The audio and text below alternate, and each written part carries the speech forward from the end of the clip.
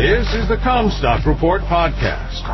We are strong advocates for the American family farm and your top source for the agriculture markets. And now, here's your host, David Cruz. This is David Cruz with the Comstock Report. When the cows come home, there's much not to understand about the state of the current U.S. global economy, or at least not to like in the apparent answers. Who is it that is willing to borrow so many dollars to others at such low interest rates, given a fundamental outlook that frankly does not support rates at such low levels? Global central banks, including the Federal Reserve, of course. The Fed has been buying $120 billion worth of dollarized bonds every month since March 2020 to subsidize low rates in order to keep the economy growing. In a less surreal circumstance, there would be no way that interest rates would be this low. There are many results, but one of them is that asset values inflate. The Buffett indicator, for example, is 205%. The Buffett indicator takes the combined market capitalization of all publicly traded U.S. stocks and divides it by the latest quarterly figure for gross domestic product. It serves as a rough gauge of the stock market's valuation relative to the size of the economy. That is why, despite the stellar stock market performance, that Warren Buffett has not chased the market with Berkshire Hathaway's cash hoard. Home values are supported by these subsidized mortgages, and I would have to include farmland values in that category of assets subsidized by low interest rates. CDs that return next to nothing have been cashed in to buy farmland.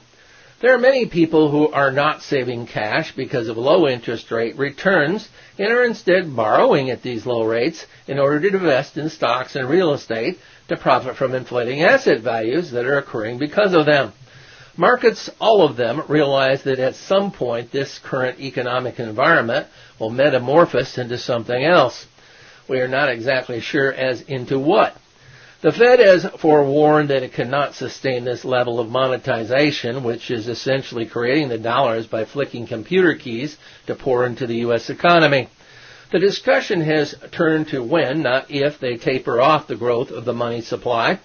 They claim that the current inflation is transitory. But if it continues, the mindset of inflation will sink in, and inflation will become a fixture of our economy.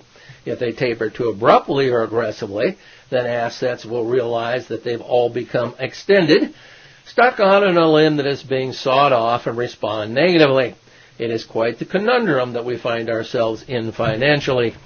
The Fed had wished to slow bond purchases earlier, but the Delta COVID variant has prolonged the pandemic so that economic growth rates are being cut.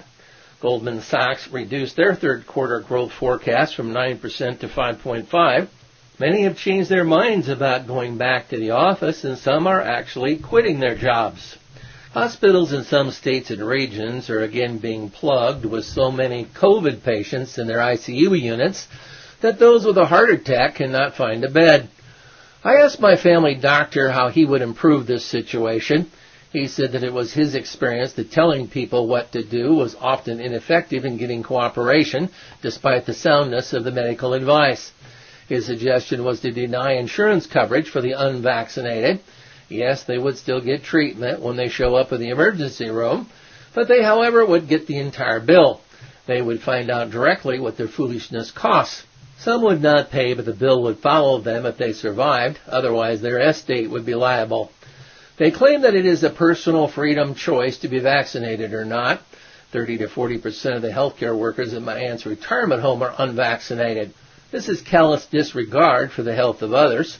Some will refuse a free vaccine that is fully approved now by the FDA in lieu of paying $300 for ivermectin, which is not approved by the FDA for treatment of COVID. The FDA tweeted, "You're not a horse, you're not a cow. Seriously, y'all, stop it." FDA is a government entity, which is all that it takes for anti-government ideologues to do the opposite of what they advise. I had no idea that the country had dumbed down to this level. Most of the older population are vaccinated, but they're the ones retiring and trying to live off their assets. That benefits the face value unemployment rate, but at a cost to productivity.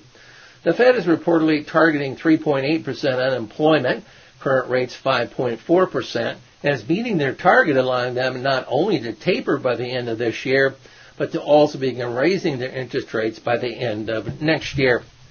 You've been listening to the Comstock Report. For more information on marketing opportunities, contact us at Comstock.com or call 712-227-1110. For a more complete version of the Comstock Report with hedging strategies and trade recommendations, subscribe on our website at Comstock.com or reach out to one of our risk management specialists about how we can help you protect your profits.